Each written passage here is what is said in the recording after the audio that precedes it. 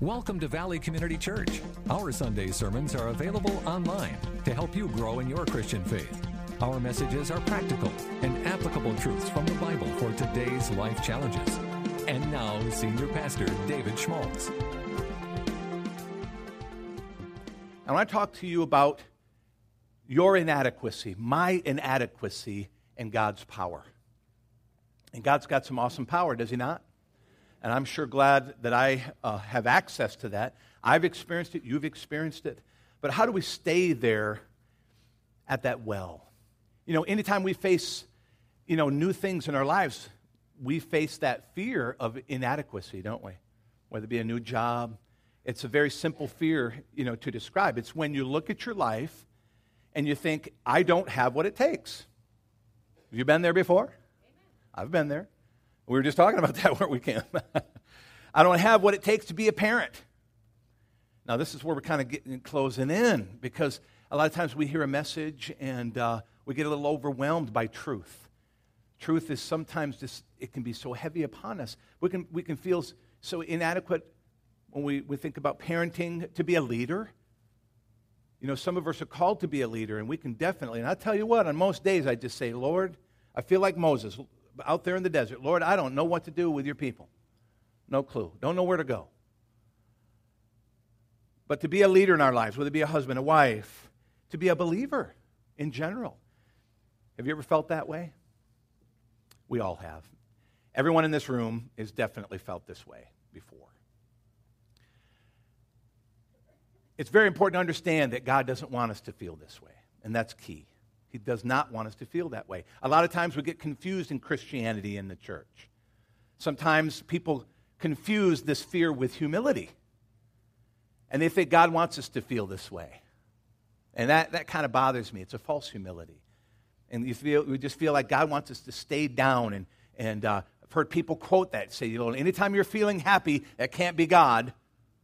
And that's silly, isn't it? That's not the heart of God. God wants us to feel, and as they would say, like we're not worth much, but just sort of down here. But that's not at all true, is it? Not at all. In Ephesians chapter 1, 19, it says this, I pray also that the eyes of your heart may be enlightened, in order that you may know his incomparably great power for us who believe. And in 2 Timothy 1:7, it says, for God did not give us a spirit of timidity. That's a great word, isn't it? Timidity. That's not just fear, but that's the result of fear. And God has not given us that spirit, but he's given us a spirit of power, of love, and of self-discipline or self-control. Power, love, that's what he's put inside us, people. Okay? Not to be broken and cast down and in this constant state of ever, this need and falling short. That first prayer is my prayer for us today. And I pray that the eyes of our heart may be opened, that we can see from the inside out how God's great power is for our life. Amen? And it's a truth. But how do you break that down? Well, we're going to talk about that today. It's the answer to this fear of inadequacy in our lives. You might circle in your notes, his comparably great power. It's his. Incomparable, it's his power. And it is going to work. It's going to produce in us. He wants to share it with us. And how great is that power? He keeps the world spinning, doesn't he? I mean, you compare that kind of power that we see. He keeps the sun burning. He takes billions of stars and hangs them in place and keeps them there. Every minute of every day. And the Bible says he wants to take that great power and he wants to transform it into our lives and make it work in our lives. And that's where the hope is. God, you talk about this power. I need it in my life. Is that where you live? It's where I live. He wants to take our feeling of, I don't have what it takes, and he wants to express to us that he's the one who has what it takes in every part of our life. That's the exchange. That's the exchange that we spend the rest of our life trying to figure out.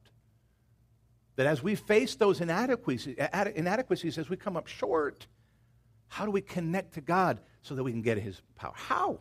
How does He do it? How do I experience His power in my life? We have to learn to trade in our response to our feelings of inadequacy for God's response to our feelings. And let Him do that. Let God's response. What is God's response? When you learn that you begin to set aside this fear and begin to enjoy a new sense of strength and power and real confidence in everyday life. When we get to that place where we can enjoy it, we can tap into it, feel it, understand it, become used to it. And as a matter of fact, get to the place in our life where we can't live without it. You know what I'm talking about? You know, it would almost be like air. I mean, probably not very many of us have felt that way before, where maybe we're coming up short and we can't breathe. But very much in us. So, what is our natural response? Some of the things you think of were things that described in the first time anyone feels inadequate. It started way back there in the Garden of Eden, didn't it? The feeling of inadequacy. The Bible tells us that Adam and Eve bit into that apple and they realized they were naked and they were ashamed. That's not a bad description of what inadequacy is really all about. All of a sudden, you've got this terrible realization of what's missing in your life, and you struggle with that. Coming up short. Coming up into a situation when you realize, I do not have what I need. In my marriage, in my workplace, internally, to fight some of the battles that I know I'm having to fight. We all experience that, don't we? And you know, it's amazing because I talk to people all the time and they say, when I hear people share their struggles, I begin to realize, you know what, I'm not alone. Have you ever felt that way? Well, we felt both ways. We felt alone, haven't we? Where we feel like, you know, nobody, gosh, I don't think there's any other Christian out there that's feeling what I'm feeling, have been through what I'm going through. But it's not true. And a lot of times we just need to take some time to figure that out. That reminds me of a story about a pastor who went to preach a sermon, and he used one of those loose leaf Bibles. This is a good one. Ones that you could take pages in and out of so that you could put your own notes in. You know what I'm talking about? I don't see those around nearly as much, probably because of this. On the way up to preach, he didn't know that, but one of the pages of Scripture had fallen out. And so he got up and was going to tell the story of Adam and Eve. And so he read, and Adam said to Eve, and he turned the page. And one page had fallen out, and so he didn't realize it. He turned back, and he did it again. And God said to Eve, and Adam said to Eve, and Adam said to Eve, and so he was kind of stuck. And then finally he says, very interesting, it looks like there's a leaf missing. You know, he wasn't trying to do anything like that, but, you know, it was kind of an interesting response, wasn't it? You know, that's inadequacy for sure. You just have that feeling something's missing in your life. You're not always sure what it is, but that's it. So look at the response. When we feel inadequate, we cover up. That's Adam and Eve. See, isn't it interesting that was a result of sin? That was a result of stepping away from God, and we shouldn't miss that. I mean, that whole, you know, they talk about this in hermeneutics and in Bible study, and something I'm sure you would enjoy if you got into this, and that they call it the principle of first mention. That in the Scriptures where you find certain topics first mentioned is where you're going to find the seeds of so many truths. And it's wonderful. It's great for preaching. It's great for teaching. It's great for your own life. But so we find in Adam and Eve, man, an amazing amount of biblical principles just all right there.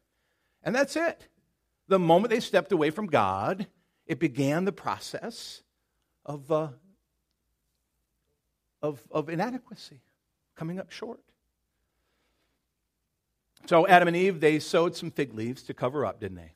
We pretend we've got it all together. I understand, everything's fine. We cover up. We don't want to let anybody know, you know, what's going on inside us. Isn't that true? We're a little more complex. We've learned, to do that. I call adults pretty much just grown-up kids. And we just get a whole lot better at hiding the fact that we took a cookie out of the jar. Kids, they can't hide it, can they? Did you take a cookie? No. I got my kids down. But as we grow older, we just get a whole lot better at that and hiding the cookie. But they hid out in bushes, didn't they? Again, we hide in our office or in our house or in our car. We say, I'm never going to let myself be hurt like that again. I'm never going to face a situation like that again. I just won't go. I won't be there. We all do that, don't we? When we begin to feel inadequate, we hide out. Have you ever hidden out a little bit? Sure.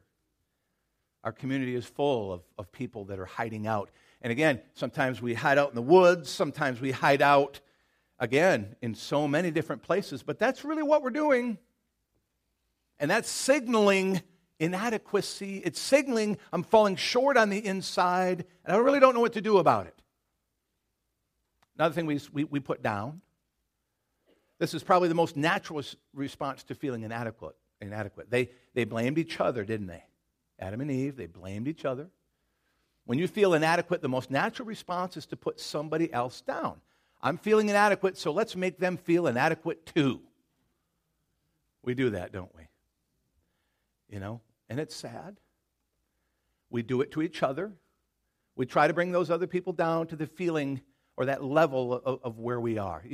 We see somebody that's filled with joy, and you see children do it too. That's why you have bullies. You want to know why that we have bullies and bullying? It's because naturally inside each one of us, we don't like others to be in a place where we want to be. So we got to pull them down. You feeling happy? I don't want you to feel happy anymore. So let me punch you in the arm. How's that? When I first started working at Man Church, I was hired as a youth pastor, and there was this pastor. I doubt that he's going to listen to this message. But if you are, take this. Anyway, I used to walk in, and the first thing he would do is punch me in the arm. Pow! It's like, well, good morning to you. And it happened day after day. So finally, he hit me, and I hit him back. He used to go, bop. I hit him so hard, he went flopping down the hallway. He got himself up, and he brushed himself up, and he goes, hey, good morning to you. And that was the last time he hit me. I learned a little lesson on that day. Where's Pastor Jamie? Yeah, I learned something about that, Not that I'm endorsing that.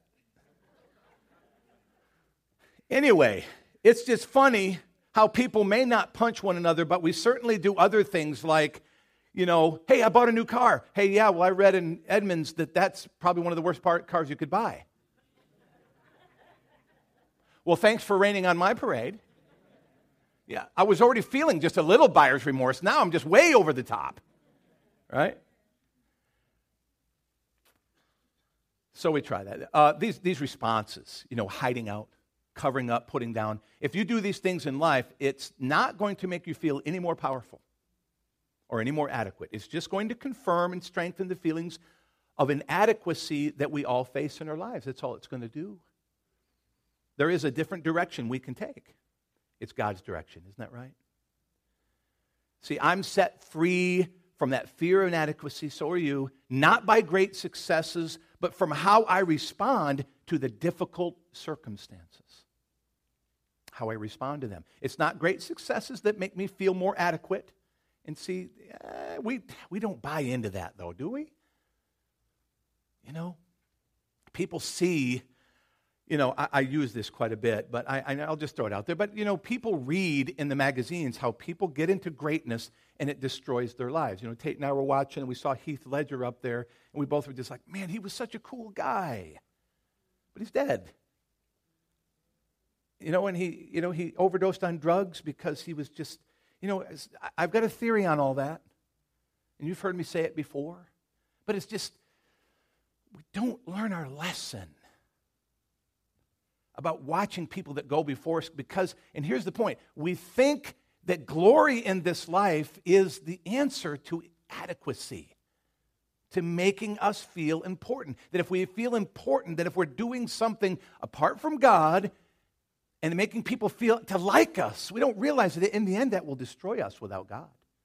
We need to remember that. But again, a lot of people think it is, that if you can have a few successes in life, that it would get you over the hump. But it doesn't work. Many times, the more successes you have, the more you feel like you have to match up to it. And you feel more and more inadequate in life. Man, talk about the mouse on the wheel, huh?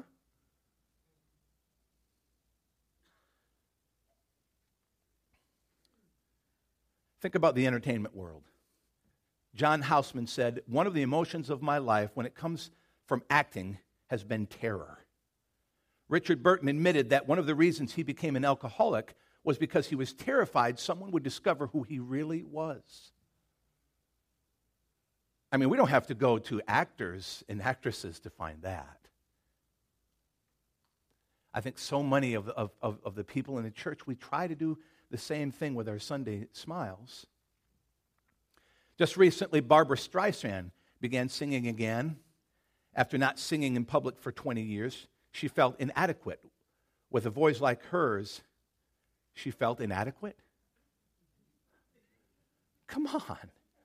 I mean, it is funny sometimes when you see some people that are just loaded for bear and what they can do, and or their beauty or their talent or their physicality or whatever it is. You talk to them and they're broken, they feel inadequate, they're fearful, they think that they're not they don't understand their gift. It's so sad. So blessed, and they can't enjoy it. It reminds me of that scripture that just says there in Proverbs, it says, God blesses the righteous with wealth, and he adds no trouble to it. And the same way the principle works, that God blesses us with talent and so many wonderful things, but without him, we really can't enjoy it. Successes don't do it. You can't pile up enough of them to make you feel more adequate in life. You just can't do it. The way to begin to feel a new sense of confidence and strength and power in life is to begin to learn how to respond to difficult circumstances. When you and I feel inadequate, God sends difficult circumstances into our life. Well, thank you, God. But that's his way. That's how God teaches us. When you and I feel inadequate, God sends those difficult circumstances. We can respond in one of two ways. We can get mad and bitter and feel more and more inadequate, or we can understand the way God wants us to respond. And once you and I have learned, then we can begin to build confidence into our life. That confidence that's based in God. It would be easy this morning to just spend 20 minutes building you up. Building up your confidence, telling you how great you are and how you can go out and do anything. But that would only get you just about 2 or 3 steps out into the parking lot, wouldn't it? Come on, let's be honest. It's filling up our souls with that confidence. You are awesome. You are great. But we've already talked about that even those who have that, who have such a tremendous capacity that the balloon of their heart is much bigger than ours, they still can't hold it. So who are we? Again, it's not God's way of building confidence into our lives. His way is to send into our life some tough circumstances to show us, to teach us how to respond. That's a God way. We need to catch it. And when we respond in the right way, he builds confidence into our life. But it's a confidence that is so much different. It's a confidence in God. It's clearly built on the ways of God inside us. And so when people come up and say, man, that was a great job, the first thing you realize is, I really didn't do that. I mean, I just showed up. And God used those talents. God used it. Matter of fact, that's why God really, really loves taking somebody who's got nothing and making something great out of them. He loves taking Gideons. He loves taking the Esthers. He loves taking the Ruths. and pulling them out of the dust and the mire and the mud and raising them up so that when we look at them, we can know without a shadow, the Daniels, the Davids, it goes on and on. And our name is on that list. So there are three circumstances he most popularly sends into all of our lives, and the response you and I can make is what's going to build that confidence. So let's look at them. Number one is incurable weakness. You build confidence as you respond to that incurable weakness with dependence. That means you have to face it. That means you have to embrace it with dependence on God. Number two, unreasonable people. Oh, that's my least favorite. I mean, I'll fight the stuff on the inside and maybe even some exterior other things. But man, unreasonable people. You need to learn to build adequacy, to respond to unreasonable people with what? With patience. Oh, Lord help us. Thirdly, impossible problems with faith. With faith, trusting in God. Let's look at incurable weakness. In 2 Corinthians 12, the Apostle Paul, as great as he was, struggled with some incurable weaknesses in his life, didn't he?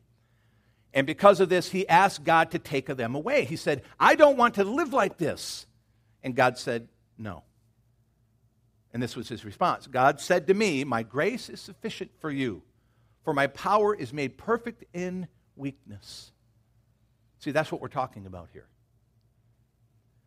For when I am weak, then I am strong. When I'm weak, then I'm strong. What do? Live in the opposite world here? Well, we kind of do.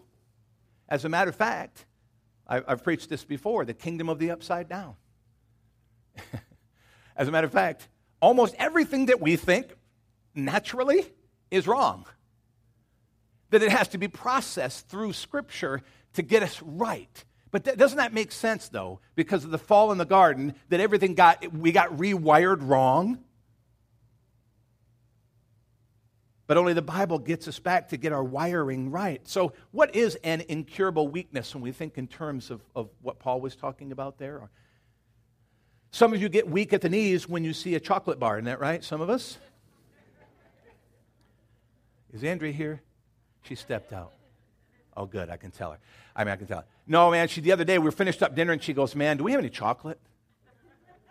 And I said no, and man, you should have seen her eyes. She was lost. The poor thing. She needed chocolate right then and now. That's a weakness right there. For me, it's anything. Well, we won't get into that. All right. But is that what we're really talking about? No. It's not sin in our lives because that's curable. It's not the sin. Wow. Check that out for a minute, because a lot of people just stay there. A lot of places in churches, they think they just keep going over the sin issue. Just continuing to say, oh, please forgive me for my sin. And during the week, man, you just run out. And the next thing you know, you don't think you're saved anymore. And that's just this wicked cycle. But that's not what Jesus died on the cross for us to have. The sin is not the problem. He took care of that on the cross. That's, sin was taken care of. While we were sinners, right? While we were yet sinners, he died. So we're not talking about sin. We can change. He did the work. And we're not talking about temptation either. An incurable weakness is a limitation. It can be physical. It can be emotional, a talent limitation. It's any limitation in our life that's inherited or you can't change. I like to call them infirmities. That's another great Bible word. Paul had a name for his weakness. He called it a thorn in his flesh, didn't he? We don't know what it was. There's some people that have talked about different things. Lust, covetousness might have been it. He might have been just talking about his eye problem because he consistently had trouble with his eyes after he was zapped there on the road to Damascus. A lot of people have a lot of different ideas. Some people think it is the fact that, again, he couldn't see well, or malaria. One guy said his thorn in the flesh was his wife. I don't want to comment on that one at all. Just going to leave it alone. I never thought Paul was married, but Paul was a Pharisee. because he said he was a Pharisee, and during that time you could not be Pharisee without having been married. So that's interesting, isn't it? Some people believe that when he got saved, she left him, but no one really knows. So I don't know where these commentaries get this, some of the things, but I don't think that that's what it was. I think it was some kind of limitation or a physical limitation in his life. That's very possible. Probably more probable that that's what Paul was really talking about. And so he says, my power, or this is God speaking to him, my power is made perfect in weakness. And that does sound strange, doesn't it? Doesn't it seem like God would make his power more perfect in our lives by causing us to be more powerful? But it doesn't work that way. When I face a weakness in my life, it invites me to respond to God in a way that I can build a new sense of confidence. The Living Bible, it translates this verse, my power shows up best in weak people. I like that. So, Paul later on, just says, hey, look, wow, I'm going to rejoice in my weaknesses. I'm going to celebrate my weaknesses. That sounds a little weird. But when we think in terms of this process, it makes complete sense. You ever seen one of the, the healing TV service, healing services on TV? People are being healed and they're talking about how great and powerful God is. Paul saw God's power in his weakness. The fact that he didn't get healed, possibly, which is interesting. Again, maybe it was his eyesight.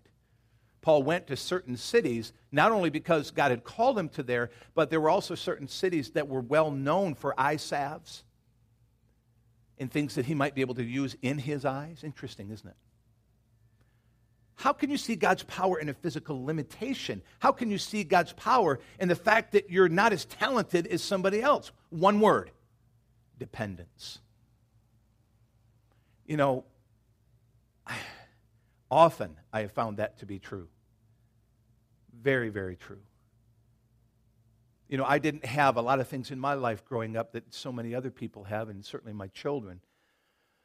And a lot of times, we ask that. God, why, look, with knowing that what you had planned for me in my life, why did I end up with the family that I ended up with? I mean, yeah, that can get out of control, and especially for families that are watching this video right now. Why? I don't know. God put us together. But a lot of times, a lot of the brokenness and the things that we experienced, again, it qualifies us even more. So when I respond to incurable weakness with dependence, when I do that, that's when things really get cooking. Many times our response to our feelings of inadequacy or insecurity is we keep life pared down to our human limitations. This is what I can do. This is what I can't do. And so we get wrapped up in ourselves, and that usually is a pretty small package. Isn't that true? To help you see where you might be surrendering in your life to this fear and inadequacy, you got to ask yourself this question once a month or so. What am I attempting in my life that I could not pull off in my own strength that requires God's strength? Think about that. Dependence helps us to understand God's strength in our lives. How do you, see, and I often wonder about that. I mean, I heard a pastor preach one time, and I was just like, wow, that's kind of weird.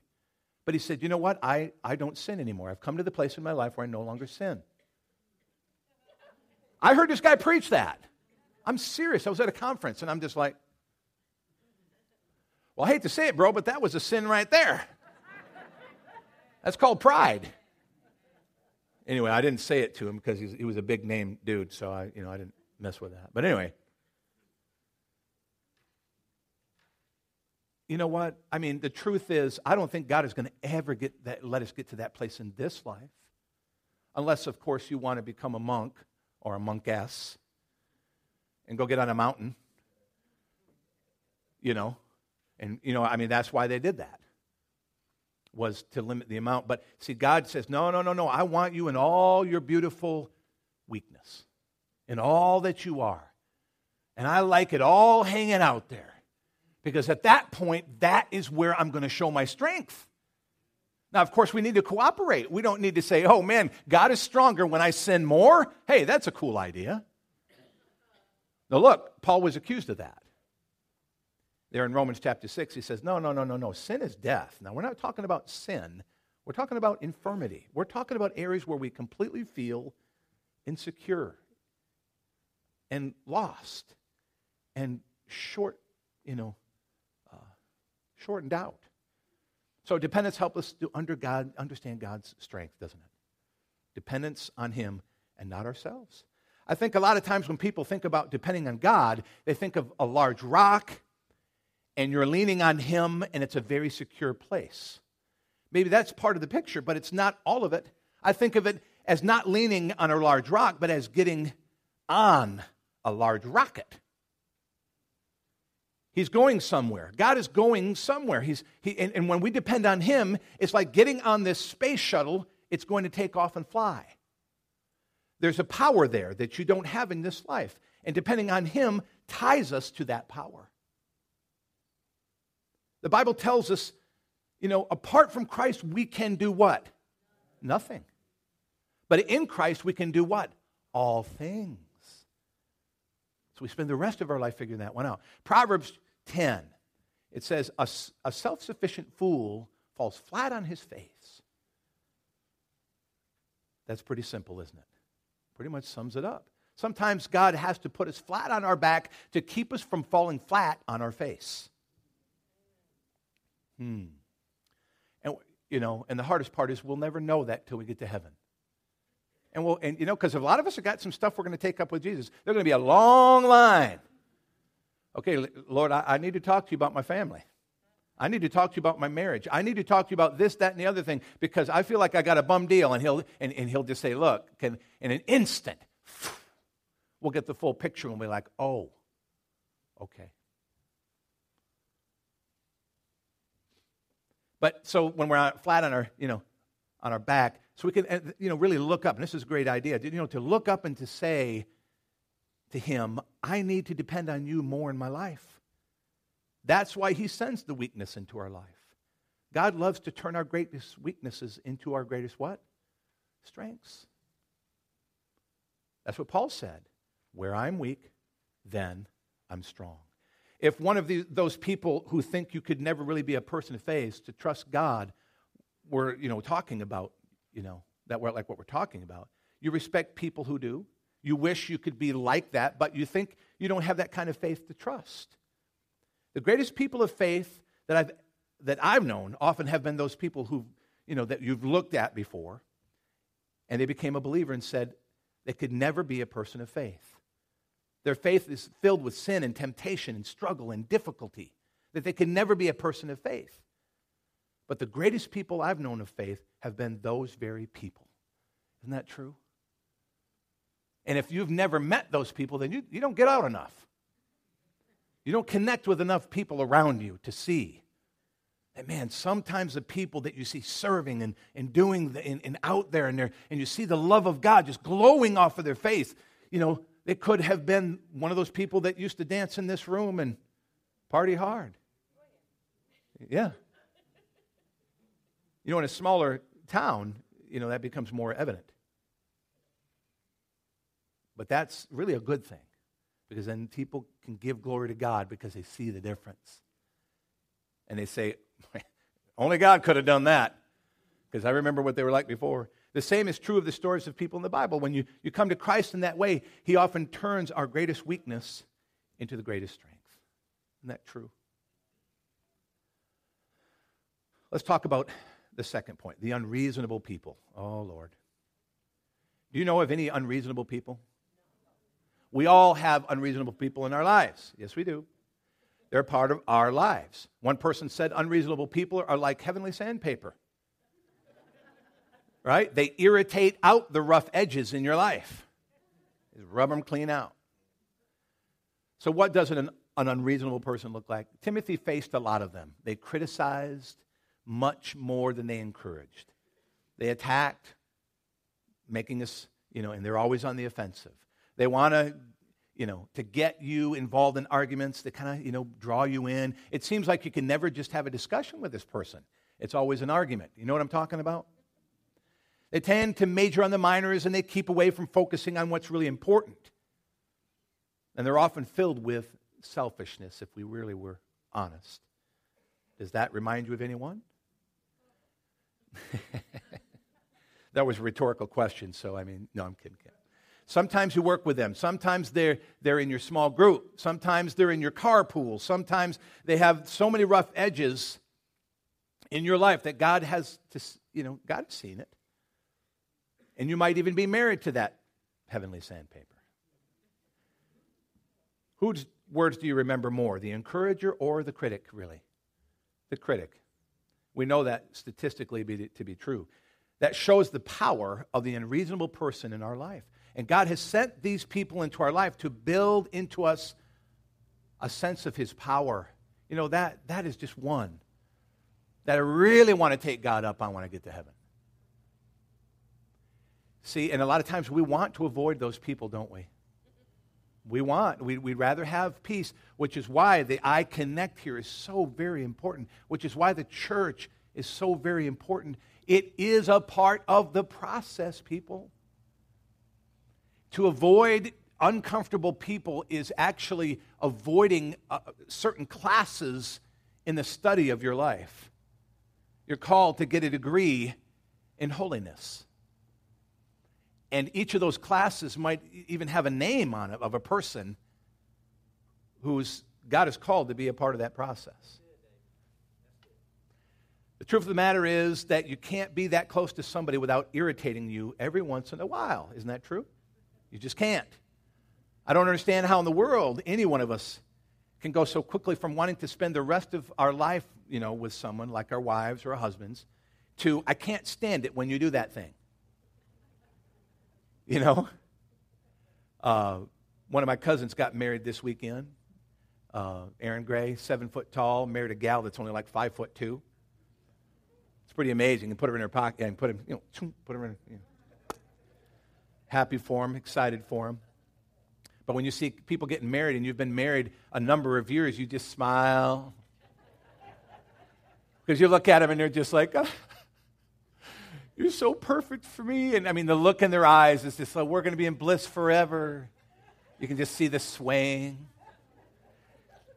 It's best not to even say a word to them, man. Just let them find out on their own. Right? It happens. But a lot of times that's the very person that God is going to use. And I agree. Isn't that right, Joe and Jane? We learned that. Not for them personally. What they do. There was a time. Well, and it always works that way. God has sent these people in our life to develop a sense of His power. How? What is the response I can have? What is it that I can develop? It's patience, right? Again and again, the Bible encourages us to be patient with unreasonable people. And in order to get that kind of patience, we got to get it from God. Got to get it from God. When you love the unlovely, you're acting most like God than any other time in your life. Jesus said to love our enemies so that we can be just like our Heavenly Father. He sends His Son on the evil and the good. And when we begin to get into, if we bite into the religious thing and all of that, we miss it. Ephesians 4:2 says, be patient with one another, making allowance for each other's faults because of your love. We've got to make allowance. We've got to give ourselves the freedom to fail once in a while, especially when it comes to relationships. Romans 12, it says, be at peace with everyone just as much as possible. There's only so much I can do in a relationship. Isn't that true? There are some people that we're called to, that we're supposed to just, like in marriage and other kind of relationships, family, but in the church family too, that we're just called to just, we're just going to hammer this thing out. And in the process, us both are being shaped. It's hard, but it's an absolute great path. I know I'm taking a little bit of as something to say this, but I've been walking around to everyone who have stayed with us for the 10 years that we've been here. And just going and looking at them and say, look, thank you for staying with us. Thank you. I know it's been hard. I know I've rubbed you the wrong way. And that's just the way it works. But you know what? The closest friendships I have in my life are the people that I have fought with the most, and we've worked through it. The people we had some of the biggest disagreements, and we sat down and just said, look, let's work through this thing. I know you don't like what I do, but can we work through this thing and grow? And when both of you bite into a deeper love, man, then that relationship really, really grows, and you understand each other. I mean, you know, we do that in family. We understand that in family, but we really need to understand that in the church too, don't we? We really should. And a lot of times when it gets real tough, we just want to bail on it. And what we don't realize is you're just going to start all over again. And look, man, at 51, I do not want to start all over again. I just don't want to do it. But sometimes we do have to move on. Sometimes, and I've learned that too, that sometimes you just can't force people to love you. You just can't. So the third way that God uses is impossible problems. He encourages us to learn to respond to those impossible problems with faith. A lot of times we think, if God is trying to help me becoming more confident, why does he often put me in places where it seems like I can't succeed, right? I mean, it's just like, I thought we were in this for success. So how does that build my self-confidence, Lord? He's not trying to build your self-confidence. That's the key. He's trying to build our confidence in who? In him. That's where the real power is. That's where the strength is. Jesus called his disciples timid only once. They had a lot of problems as disciples. They made a lot of mistakes and did a lot of dumb things, but there was only one time that he called them timid. It was when they were in the middle of the Sea of Galilee. You remember that? And there was a huge storm that came by. These disciples were fishermen. They knew the dangerous storm, and they knew this was one that was pretty dangerous, but they were still afraid for their lives. They were in panic, running around, wondering what to do. Jesus was sleeping through the whole thing, and finally he woke up. He stretched out his arms and said, "Peace, be still." And the storm was calm. And he looked at his disciples and he said, "You timid disciples, you men of little faith, I think if I'm in the middle of a hurricane, don't I have the right to be a little frightened? Be in a little bit of panic?" I think the reason Jesus was upset was because they were focused on the storm around them and not on him. Not who they had in the boat. Not tapping into the resource that they had watched him. They'd seen him do miracle after miracle after miracle. But isn't it true that even after all the miracles that we've experienced, we always think that next one is a little different, don't we?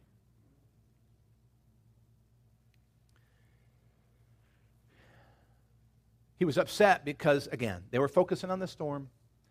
You know, so as a parent, if you have the answer to one of your kids' problems, if you could help them, and they didn't ask you for your help, wouldn't that upset you? It does. I mean, as parents, we look at it and we see them, "Hey, can I help you with that?" "No, I got this." And you know, it does upset you a little bit because in so many ways. One, maybe you're frustrated that they're so proud they wouldn't let you do it. I mean, also you hurt for them because you'd like to take that away so quickly.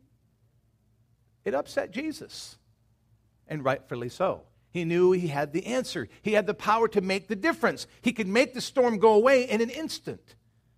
But they weren't asking him. The fishermen cowered from the waves in timid fear instead of calling out upon the master of total faith. With total faith. The disciples were in over their heads, literally. They couldn't handle it. So that was not what upset Jesus. It was the fact that they didn't turn to him and say, "You can't handle this. I mean, we can't handle this." I mean, that's what he was frustrated about. They needed to come and say, "Look, this is too much. Jesus, we need you to be the Savior." And that's what we need to do in our life. That's what, if we really want to, grab the heart of God, it's that right there. Right there. Lord, I admit, I need you right now in my life. I'm trying to do this on my own. Luke 1:37 says, God can do anything. 18:27, God can do all things. That God can do those things that are not possible for people to do. Of course he can. He's God, right? God can do anything. But have you discovered that in a personal, in that personal way in your life? The way that God helps you to discover is by sending impossible problems. Jesus said to his disciples at the end of the storm, why were you so fearful? Don't you even have confidence in me? Impossible problems are an invitation to have confidence in God and not in ourselves. So God does send them. And you might be sitting here today and you've got some of those impossible problems going on right now. And what have you heard me say that they are? They're opportunities, are they not?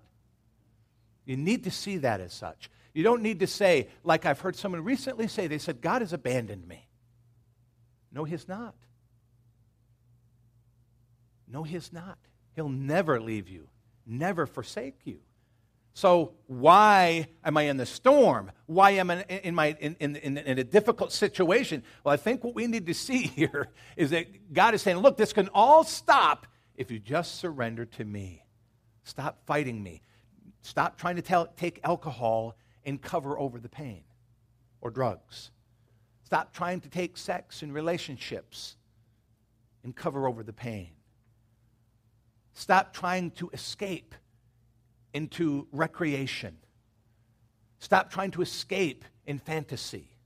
Stop trying to do anything other than to just stop and say, God, I need you here in my life.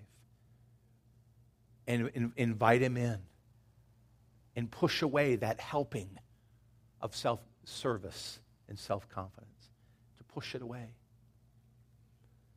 So that we can grow in our appetite for Christ. Grow in our need. Do I ever feel inadequate? Absolutely.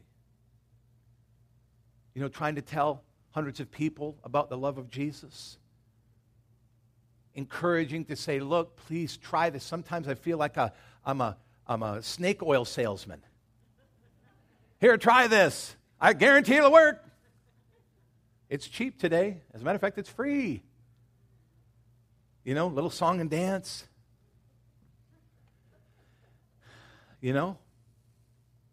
But, we go to conferences. As a matter of fact, I'm getting ready to go to a Grow conference down in Alabama. I'm excited about some of the things that other churches are doing in the country. But at the end of the day, it's not all the stuff, is it? It's trusting in Him, that He is the builder of His church. That's what I had to come to that fresh realization in my sabbatical last year. And that had brought me to that place. And we all get there. We all get burnout. We get to that place of burnout. And why do we get to burnout? It's because we're using our own strength. We're running on our own steam. And some of us can go a lot longer than others. Just on personal strength. Just on personal energy. But, at times in life, we just run out. And sometimes that can be catastrophic. An end of a marriage.